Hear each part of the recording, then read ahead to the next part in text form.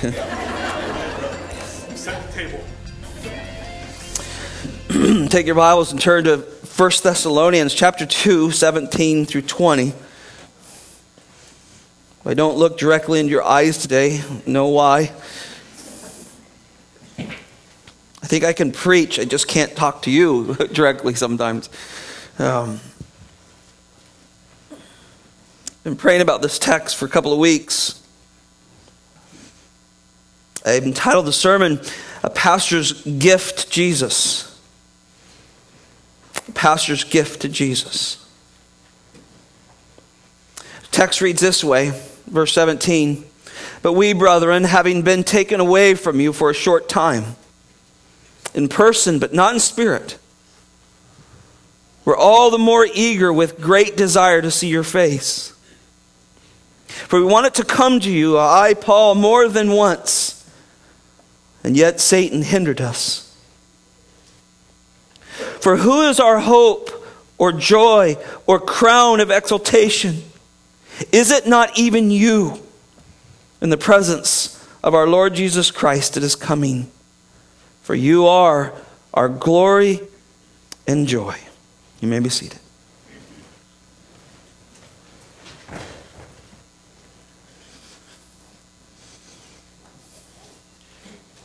Father, we are but dust and we are so frail. David stared into the stars in the heavens and said, how great you were. He was overwhelmed by your person. But then he said words that we understand the most. He says, but you are mindful of us. It staggers the mind, Father, to think that you would know us from the foundations of the world. And you would love us while we were yet sinners. Stained with ugliness, self-centered, not desiring you at all, and you would still love us. And you would draw us to yourself. We're humbled, Lord. And then, Lord, you allow us to bear fruit for you, Lord. You allow us to bring the crown of that fruit to you for worship. And we thank you for that, Lord. Strengthen me now, Lord, as we teach your word. May your Spirit speak, Lord. In Jesus' name, amen. This morning, or yesterday, I started receiving some letters from Pastor Nilo in the Philippines, and he is sick again, and he is in the hospital. I don't think our Pastor Nilo will be with us much longer with his health, and he has trained men in the ministry, is healthy and strong. But he started out his letter with just such passion for Christ. Overwhelmed that God would save him. Overwhelmed by the gospel. Overwhelmed that we as sinful creatures would receive such a gift. And it is a gospel why we do everything we do. It is because of what Christ has done, motivates us to preach, to sing, to love our spouses, to love our children, to love our church, to be patient with one another. It is the gospel that does that. And there is no greater human being that I see in the scriptures than the Apostle Paul, who had the opportunity to shepherd so many different churches. And I've learned so much from just in these last 6 months as God was preparing us and directing us and trying to match my emotions with this, with knowing of the coming impending day that we would walk away from here someday. And I turned to passages like this and found comfort. I remember reading this a while back and I said, Lord, I want to preach that text. Because Grace Bible Church, in a sense, is my hope, is my joy, is my crown. And though the Lord separates us, it will be Grace Bible Church, the fruit of Grace Bible Church, that I, Scott Menez, will cast back to the Lord someday. I sat there Friday in my office and tried to figure out how to entitle this message. And I typed several things and deleted them, and typed several things and deleted them. And finally I came up with this title, A Pastor's Gift to Jesus. This is what pastors do. And so I have 3 thoughts that I just want to take you down. I'm trying to be as brief as possible, although I could go as long as I want today, I think. The first one comes out of verse 17. A pastor's gift to Jesus is to love the flock of Christ. Look at verse 17. Notice this love that he has for them. He says, but we, brethren, having been taken away. Your Bible might say, use the word torn away. There's a reason why, and I'll explain that in a minute. From you for a short while, in person, but not in spirit. Those are important words, aren't they, right there? Does everybody relate with that? We are going to separate for a short time, but you will never separate our spirits. We were all the more eager with great desire to see your face. I think the love for the flock of Christ is the gift pastors give to Jesus. A pastor's gift to his Savior is that he loves Christ's blood-bought church. He doesn't settle for anything else. He loves them. In hard times and good times, times when they like you and times when they don't. You love Christ's church. When you love something, you'll sacrifice for it. And I think Paul is such a great example of that. He loved the church so much that he knew though he was torn away, he longed to be there. I want to take you to Acts 17 so you can understand what actually took place here and why there's so much emotion in these verses.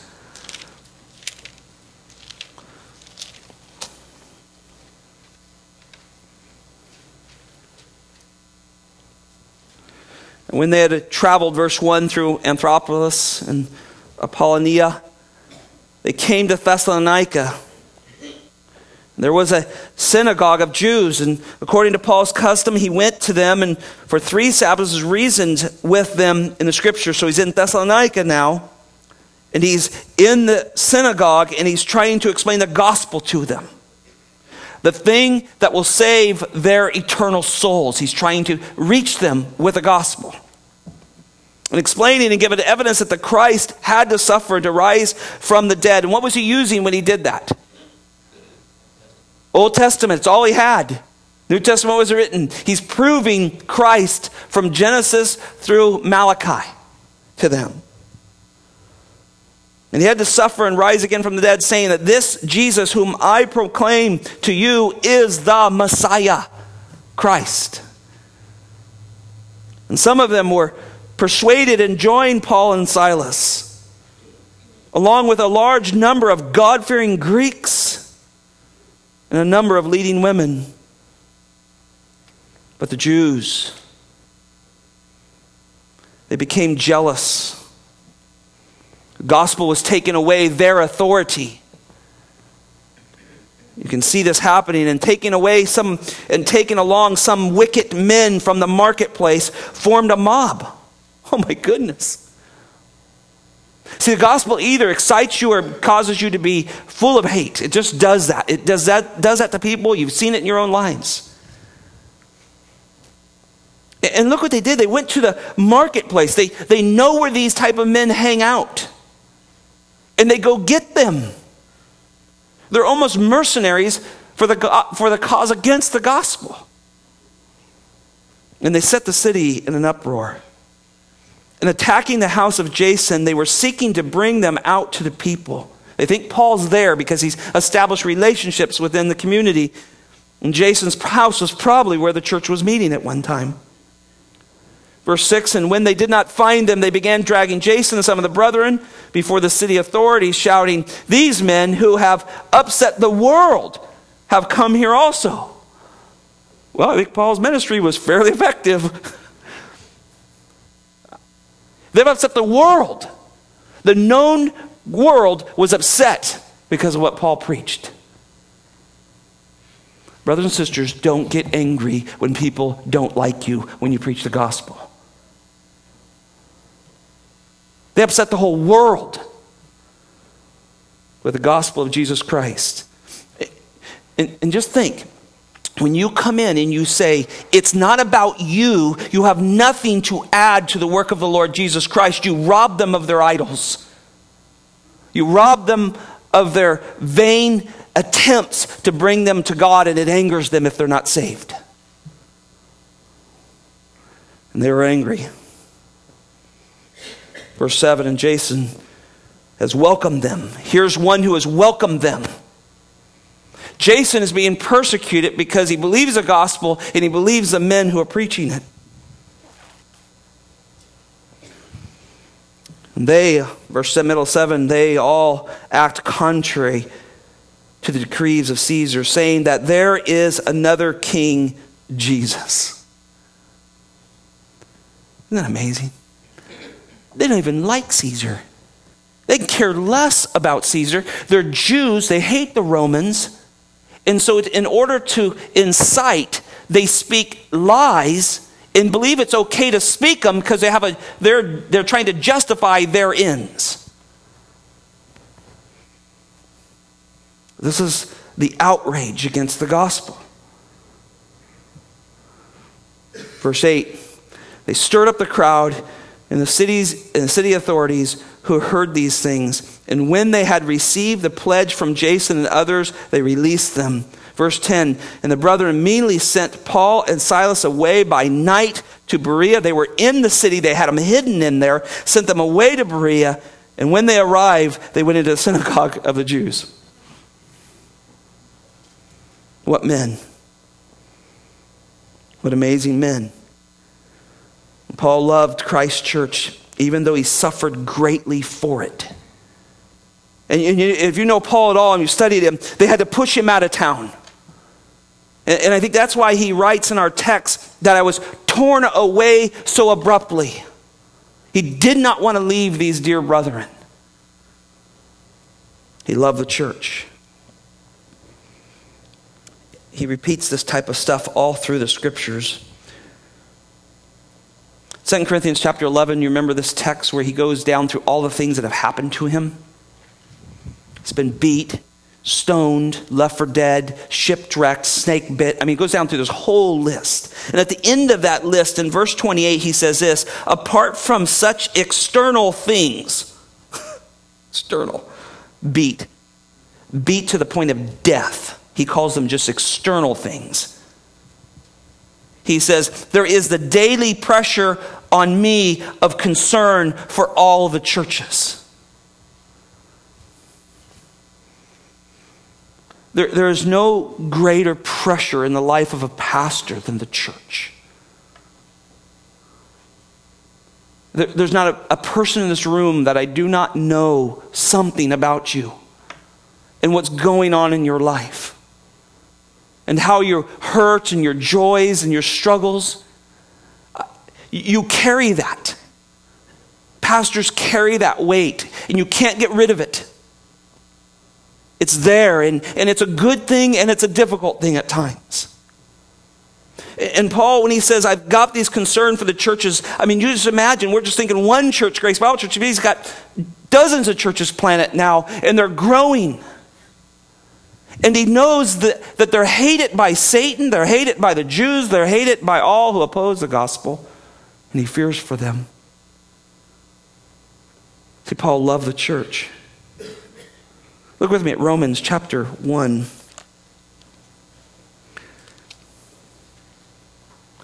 I just want you to see how he speaks about the church. And my words are not inspired in any way, but this, I mean, when I read this is how he speaks about you. This is how I talk about you when I go places, when I preach around the globe. This is how I talk about you. Romans 1 verse 7, to all who are beloved of God in Rome or Hollister, called as saints, Grace to you and peace from God our Father and Lord Jesus Christ. First, I thank my God through Jesus Christ for all of you, because your faith is being proclaimed through the whole world. Isn't that amazing? When people come to faith, it gets shared. Verse 9, and for God, whom I serve in my spirit in the preaching of the gospel of his Son, is my witness as to how increasingly I make mention of you. Always in my prayers, mentioning requests, if perhaps now at last, by the will of God, I may succeed in coming to you. For I long to see you, so that I may impart some spiritual gift to you, that you may be established, that is, that I may be encouraged together with you while among you, each of you by the other's faith, both yours and mine.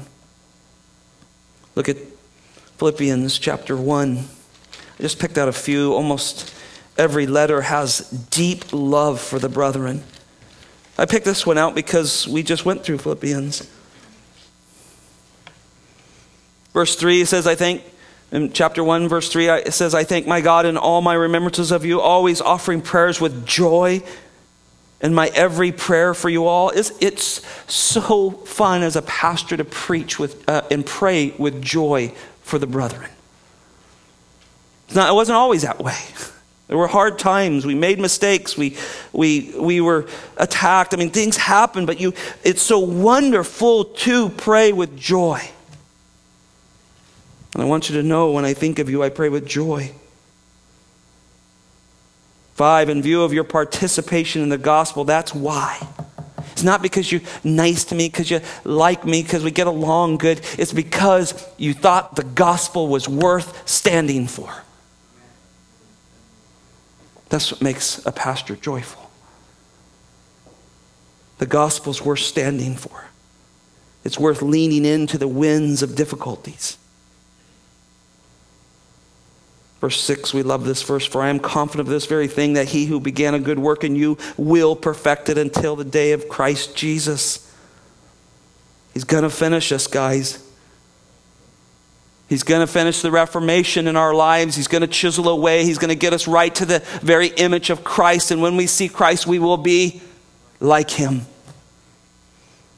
Verse 7, for it is only right for me to feel this way about you, because I have you in my heart. Since both my imprisonment and in my defense and confirmation of the gospel, you are all partakers of grace with me. For God is my witness how I long for you with the affection of Christ Jesus. And then verses 9 through 11 are very similar to what we read in Colossians. And this I pray, that your love may abound still more and more in real knowledge in all discernment. That word tells you that there's a lot of unreal knowledge. False knowledge. He wants you to grow in real knowledge and all discernment, so that you may prove the things that are excellent, in order to be sincere and blameless until the day of Christ, having been filled with the fruit of righteousness, which only, brothers, comes through Jesus Christ, to the glory and praise of God. Even to the Corinth church, which was his greatest nemesis, they were difficult. He wrote this in 2 Corinthians 2:4. He says, for out of much affliction and anguish of my heart I wrote to you with many tears, so that you would be made sorrowful, that you might know the love which I have especially for you. Oh, I get that verse. There was great affliction at time in Corinth. But it doesn't change a pastor's heart. So why I said this is a gift of a pastor to Jesus, that he loves the flock. We read last week and preached out of Acts 20, and there at the end when he says goodbye, and man, what is that a hard passage to read. I mean, they fall on his neck and they weep. And that's the connection that we will always have. This is why often pastors refer to the true church as brothers and sisters in Christ. You've heard me for years say that. You're my brothers and sisters in Christ. We are the brethren. We're the family of God, and there is a love for one another because we've all experienced the finished work of the Lord Jesus Christ, and has connected us indelibly for eternity. We're forever brethren. Because Jesus took our sins away. He's freed us. And He calls us joint heirs. God calls us joint heirs with His Son. And that doesn't change because somebody moves and goes somewhere. We're forever joint heirs with Jesus Christ. One more thought in this verse as you turn back to our text in 1 Thessalonians.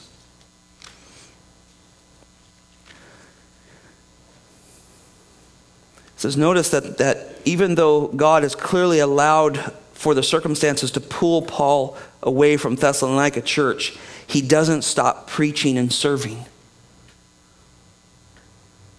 We read in Acts that he keeps going. He moves to Berea.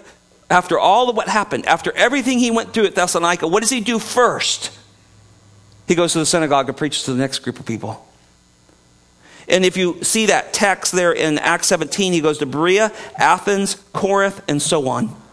He just keeps preaching the gospel. That's a gift pastors give to Jesus. You keep preaching. You don't give up. I said this at the end of the service last week. My last point was, remember to keep an eternal perspective. Keep serving even though God may separate us for a time. Keep an eternal perspective. We will stand before the Lord someday, and everyone will give an account of what they have done in the flesh. Not sin, there's no condemnation to those who are in Christ Jesus, but we will give an account. Pastors will give an account. The church will give an account. Husbands give an account. Wives give an account. Parents give an account. We will give an account for what God has given us. Keep an eternal perspective. Second thought. Suffer for the flock of Christ. A pastor's gift to Christ is that he'll suffer for the flock. Look at this in verse 18. For we want it to come to you, I, Paul, more than once, and yet Satan hindered us. I think what struck me as I read this text is that Satan is involved more than I think we think. I am just struck at ministry around the world that I have my hands in here and there, and our ministry here and so on, how Satan must hate what we do. And if it was not for the grace of God and the hedge that He puts around us, he would try with everything he has to destroy us. If God loves it, He hates it. If God hates it, He loves it. Isn't that true about Him? And Satan here is hindering Paul. Paul attaches us to the work of Satan in some way, though God allows it. I don't have time to go there, but you remember Job. I was just reading Job this week. And the sons of God, these fallen angels and elect angels, are before the Lord, and the Bible says, and Satan comes also. And God says, where have you been? He said, I've been going to and fro the earth. That sounds just like 1 Peter 5:8. He's roaming, looking to devour people.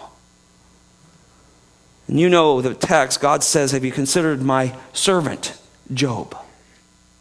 He's blameless and he's upright. He says, yeah, but you're protected him. And I can't get to him. I absolutely love that verse. Because you are no match, and I am no match for the great created being of Satan. Of course, the smart aleck that he is says, well, you drop his hedge and he'll curse you. And God says, you know the story. He says, you just can't touch him. He's yours. And it's overwhelming to read that. Ron and I have talked about this, where just one servant after another keeps coming. They're all dead. They're all dead. Each one of them, they're all dead. Just one after another. All your flocks, your herds. And the last one comes, says, your children are dead. I wept as I read that this week. God, I don't even know how I'd ever handle that. In the last verse, verse 20 says, he fell down and worshiped God. Next chapter, Satan comes back again. Have you considered my servant Job? He says, yeah, but you let me touch his body and he'll curse you to the ground. And everybody else curses God in the text. His wife curses God, says, curse God and die, Job, this isn't worth it. He says, we've seen good things, and yet now when the difficult things come, should we now turn on God? And Job never does. And it's a reminder, Grace Bible Church, that when we stay in step with him and we walk in ways that are a product of the gospel, not a product of our own strength, not in works of righteousness that we have done, but we walk through the strength of the gospel, the Lord will protect you and he'll protect this church. Brothers and sisters, it is dark out there. And that's why churches are often called a lighthouse. Because God protects us. He hems us in. And there he lets his light shine through us. See, the fight isn't against people. Sometimes you go, oh, that person shouldn't have done that, or so on. Paul says, our struggle is not against flesh and blood. You've got to remember that. And he says, but it's against rulers and against powers and against world forces of this darkness, against spiritual forces of wickedness in heavenly places. It is a spiritual battle for the church. And we know without a shadow of a doubt, Christ loves his bride. So that means Satan hates the bride of Christ. And you must realize that. Verse 18 in our text says that Satan hindered him. The Old English says thwarted him. The Greek word there has the idea of causing a great disturbance or making an impassable object in front of one's progress. Now, I don't understand all that because it doesn't tell us, the text doesn't tell us exactly what that was, but Paul is saying, I was thwarted by Satan to come to you. Satan knew that Paul was going to bring the gospel, and so he did everything in his power to stop that. Paul had other men that he trained. And Thessalonica had men who loved the church in it already. And they carried the torch. Just like what will happen with Grace Bible Church. Men pick up the torch and keep preaching the gospel. And Satan doesn't have his way. He wasn't able to hinder the progress of the Thessalonica church. Another thought on this. I love Paul's view of this because he sees the true shepherd is allowed to suffer for the protection of Christ's flock. He didn't want to leave, but he knew if he stayed there, what would happen? They would root him out, not only try to kill him, but try to kill people in the church. They would try to destroy them. So he suffers, and his suffering was, I'm going to get away, I'll be removed from them so that they will not be attacked. And that's why I said, pastors' gift to the Lord is that they'll suffer for the flock, for what's best for them. I think you know this. Moms and dads, what would you do? What suffering would you take to replace the suffering of your children? You would do anything, wouldn't you? You would take any disease, you would take any shot, you would take any death to spare your children from it as parents, would you not? You understand this. We've seen it in life. Even unregenerate people, teachers get shot protecting their children in their classroom. See, it's innate to us to protect those we love. You protect them. You lay down your life for them. Soldiers throw themselves on grenades and block other soldiers. Absolute hero work that we hear stories of. Husbands protecting wives. And pastors protecting flocks. This is our gift to Jesus. It is how you recognize a true shepherd. Look at John 10 quickly with me. And the context is about Jesus, and it needs to stay on Jesus. But there's some great things to learn from this little text right here in John 10. It's many of the I ams in here. He is the door. I am the door. He's the door to salvation. He's the door to the pasture. He's the door to safekeeping. He's the door to food. And he's the door to all those things. John 10:10, the thief comes only to steal and to kill and destroy. I came that they may have life and they may have it abundantly. So he's modeling the true shepherd here. In verse 11 he says, I am a good shepherd. The good shepherd lays down his life for the sheep. That's the model. You die for the sheep. And that's exactly what Jesus did, didn't he? Because we wouldn't even be having this conversation if that didn't happen. We would just be a social, help the poor, do something nice to somebody day church. And though we do those things, it's all driven because Christ laid down his life. But then he explains the difference between a true shepherd. He says in verse 12, he who is hired hand and not a shepherd, who is not the owner of the sheep, sees a wolf coming and leaves the sheep and flees, and the wolf snatches them and scatters them. He flees because he is a hired hand and he is not concerned about the sheep. It turns back to Jesus again, and he says, I am the good shepherd, and I know my own, and my own know me. Wow, what a great verse. See, you know Jesus because he knows you. And you hear him when he speaks through the word of God, and you're inclined to it. And you come to it and you listen. And I would encourage you this morning, keep honoring your shepherds. The men God has raised up here to care for your souls. God will bless a church that honors its leadership. I promise you. I can give you 30 plus years of watching people dishonor their shepherds and tell you what happens in their lives. I've watched it over and over and over again. They're not perfect men. We will make our mistakes, but honor your leadership. I think I said last week, when we began to look for that next ministry that the Lord had for us, one of the things we looked at is how do they honor their past leaders? Because it's a direct reflection of how they're going to honor the word and how they're going to honor Christ. Listen to Hebrews 13:7. Obey your leaders and submit to them, for they keep watch over your souls as those who will give an account. Wow, it's powerful. It's about the most scariest verse to us that we have in the scriptures.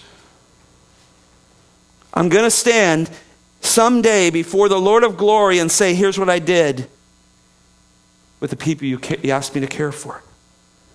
But let me look at this last part. It says, let them do this with joy and not with grief.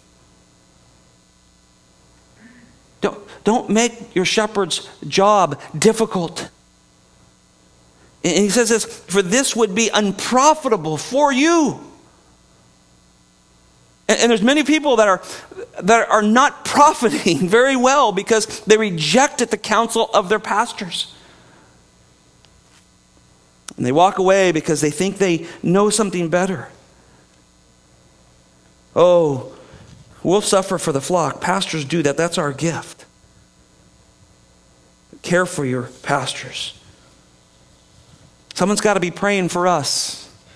One dear sister in the Lord was meeting with us this week, and she said, I pray for every one of the pastors here.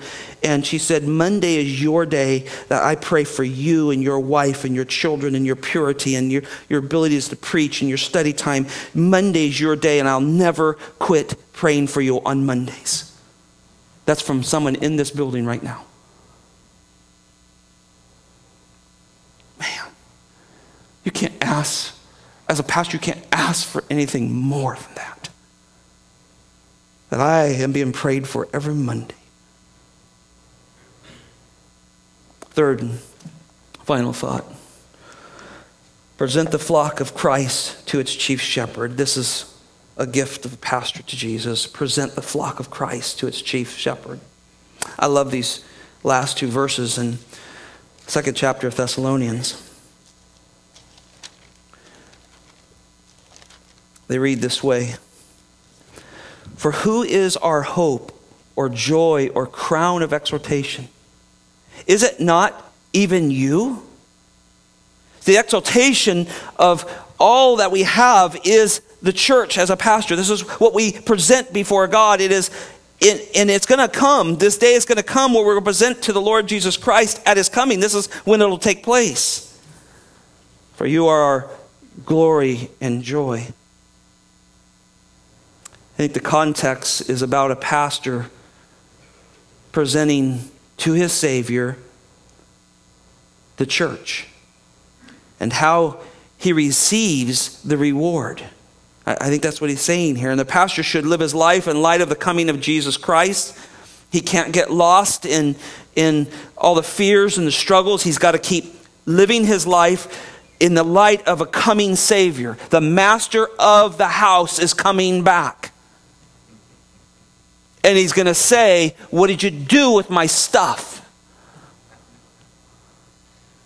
And I think pastors get lost in that some days. And we keep thinking, well, maybe I'll get involved in this or that and hope he doesn't show up. He's coming back. And we give an answer someday as pastors to the chief shepherd for what we did with his sheep. I love these three terms in here. Notice he says hope. He says, you are our hope. You are the hope of my promised reward and eternal blessing. You are my hope. And I think that's what Paul's saying in this text. Now, he's not putting hope as a salvation hope in the people, but he says, you're my hope of my reward. Because I will not be judged how I handled my tax editing job or my commute to San Jose or a myriad of other things that you all do, what God has called you to do. He will say, what did you do with my sheep? My hope is you as I present you to him and say, here they are. Here's the ones you saved. Here's the ones I cared for. I think that's what Paul's saying. He says, you are my joy.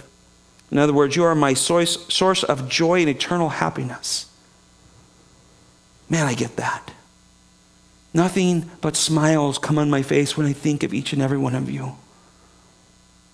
I'm so grateful for you. God used you to refine me and reform me and help me be a better pastor. And I've heard such very kind things this week. It's kind of like attending your own funeral while you're still alive. But you are my joy. You are who I brag about in Christ. Oh, you should see this family. You should see this couple that was struggling and God changed their marriage. You should see these young couples start to parent and their children and care for them and point them to Christ. Oh, you should see this man who now longs to live for the Lord Jesus Christ and make him first in his life. There's no greater joy to a pastor to say, Lord, here he is. He uses the next word, you're my crown. It's an interesting word. It is not a crown that we see that sits on the heads of kings. It is a victorious wreath for running a race type of crown. He chooses a word very particularly to show that there's a victory in the church. There's a victory in offering back these people that you have cared for. And I'm one who convinced that I don't think we actually get physical crowns. It's not wrong to think that you do, but I think what we're casting back is the fruit of the gospel in our life.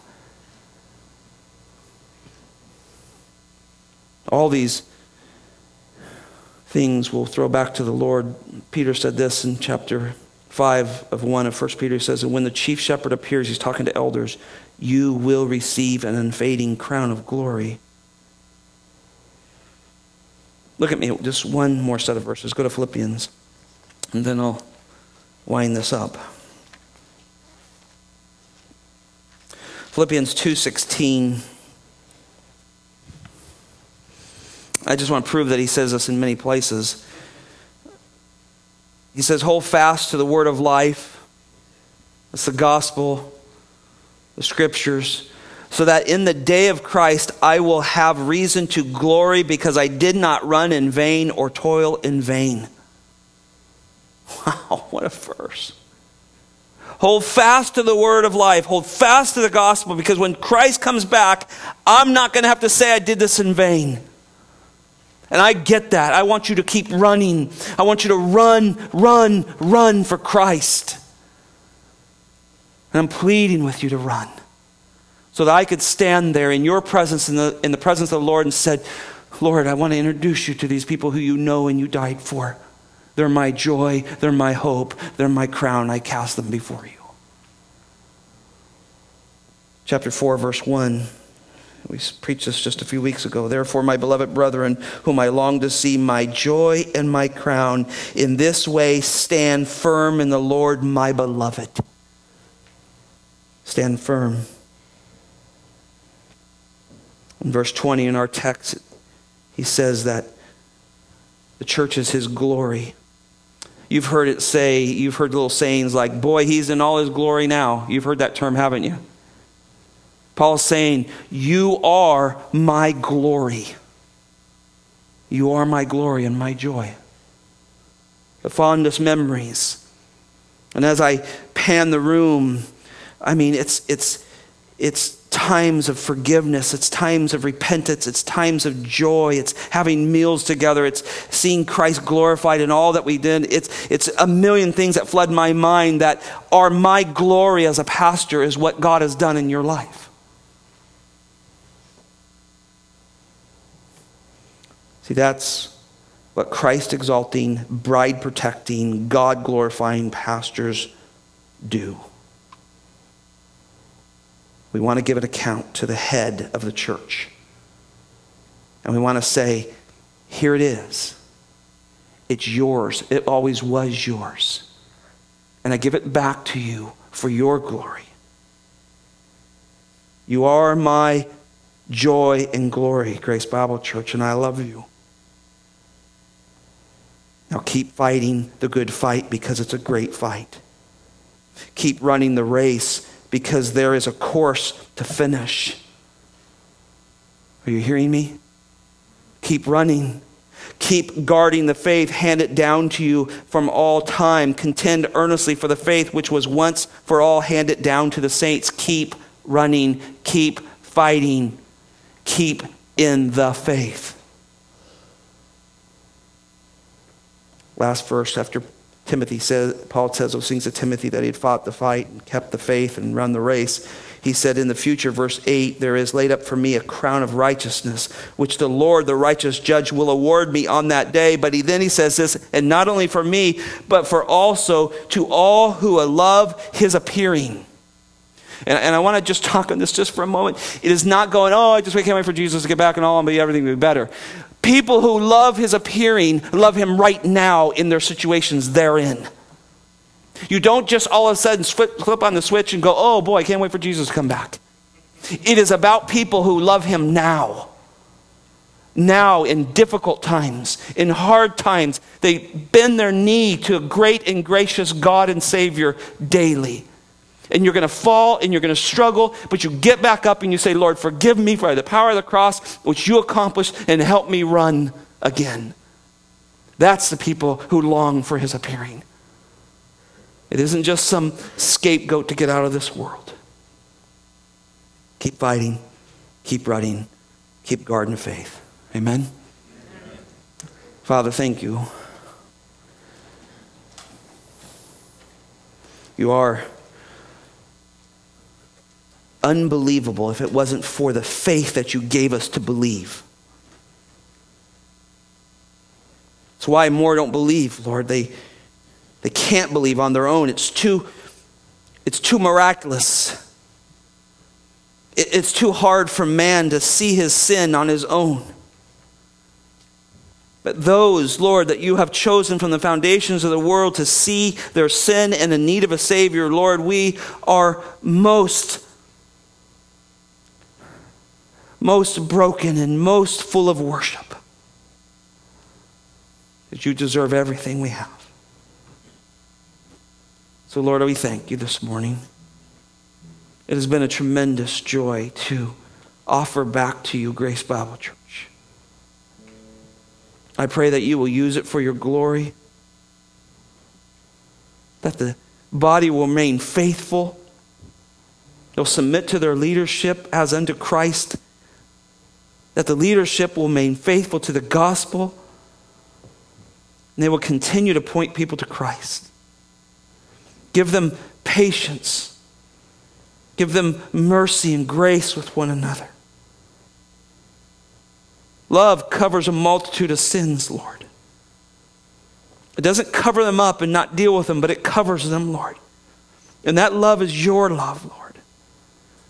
And so may we be a church that forgives because we have been forgiven. So, Lord, thank you for Grace Bible Church. I can't thank you enough for how you've used this church, these brothers and sisters who sit before me, to reform my life. To be with them, Lord. Keep that hedge around them. Don't let Satan near them. And may they continue to lift their voices in both singing, preaching, sharing the gospel. Give them boldness, Lord. And may we all meet in heaven again and offer the glory of what you have done back to you, Lord. We pray this in Jesus' name. Amen. Pastor Scott, I'm glad you're not too far away. Would you come back with us and stand alongside Ron and I? This is a song that I know is one of Scott's theme songs for the way he lives his life and the way he conducts his ministry. And for a couple of years, we sing 20 feet apart here. But I want him to stand here with Ron and I and just belt it out. You can't hurt anybody. I've been hurting them for years. They're pretty bulletproof.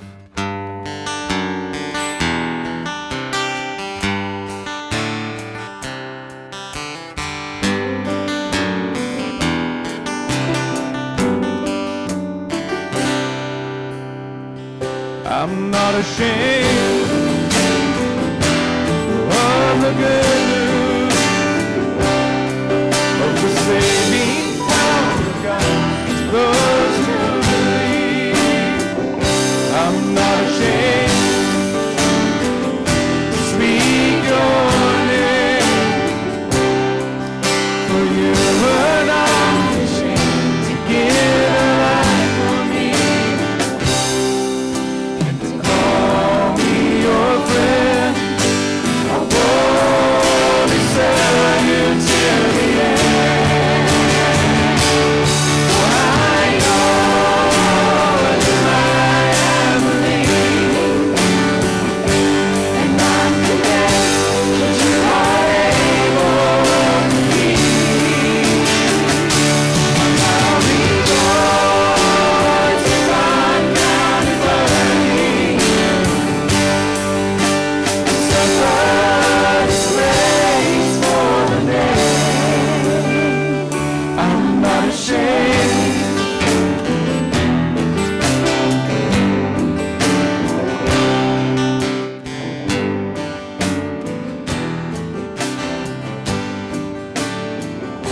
I'm not ashamed of the good news of the saving power of God to those who believe. I'm not ashamed to speak